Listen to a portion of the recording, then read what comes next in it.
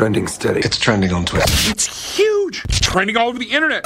Scotty on US 99. All right, let's start with, obviously, today, 9/11. We all remember where we were in those moments 22 years ago. I remember being a senior in high school, and there's a lot of things that have gone on, and there's still people that need our help. And actually, just a few days ago, I didn't even realize this, more victims were identified from that day. There's a man and woman who were identified through advanced DNA testings just a couple days ago. So obviously, the effects are still here, and there's a couple ways to help. One of them I thought was pretty cool. It's called Tunnel to Towers, and they give away about 22 mortgage-free homes in honor of the 22nd 9/11 anniversary. So if you want to check out T2T, that's what they call it, T, the number 2, T, Tunnels to Towers. And that's one way you can go ahead and help first responders and people affected that are still being affected from the events of 9/11. Now let's talk about some music. Jimmy Buffett, who obviously we knew passed away last week, actually recorded a whole album before his death, and it drops this fall. Here's a little clip of one of the first songs that we got from it. It's called Bubbles Up.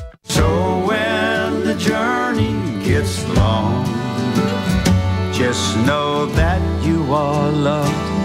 The LP is called Equal Strain on All Parts. It's going to have people like Paul McCartney on it, and it drops November 3rd. Now, the other person that's putting out an album, pretty excited about this one, is Kelly Clarkson. Now, she went through that divorce that was pretty messy, and she wasn't very quiet about it in the fact that, like, hey, it affected her a lot. So she's going to drop a deluxe version of her album, Chemistry, and it's going to have some new tracks. This is one of them. It's called Roses. You can't put a band-aid on the way that we're breaking. It's too late for diamonds. They all come with chains. So don't waste your money on it. We can't be saved.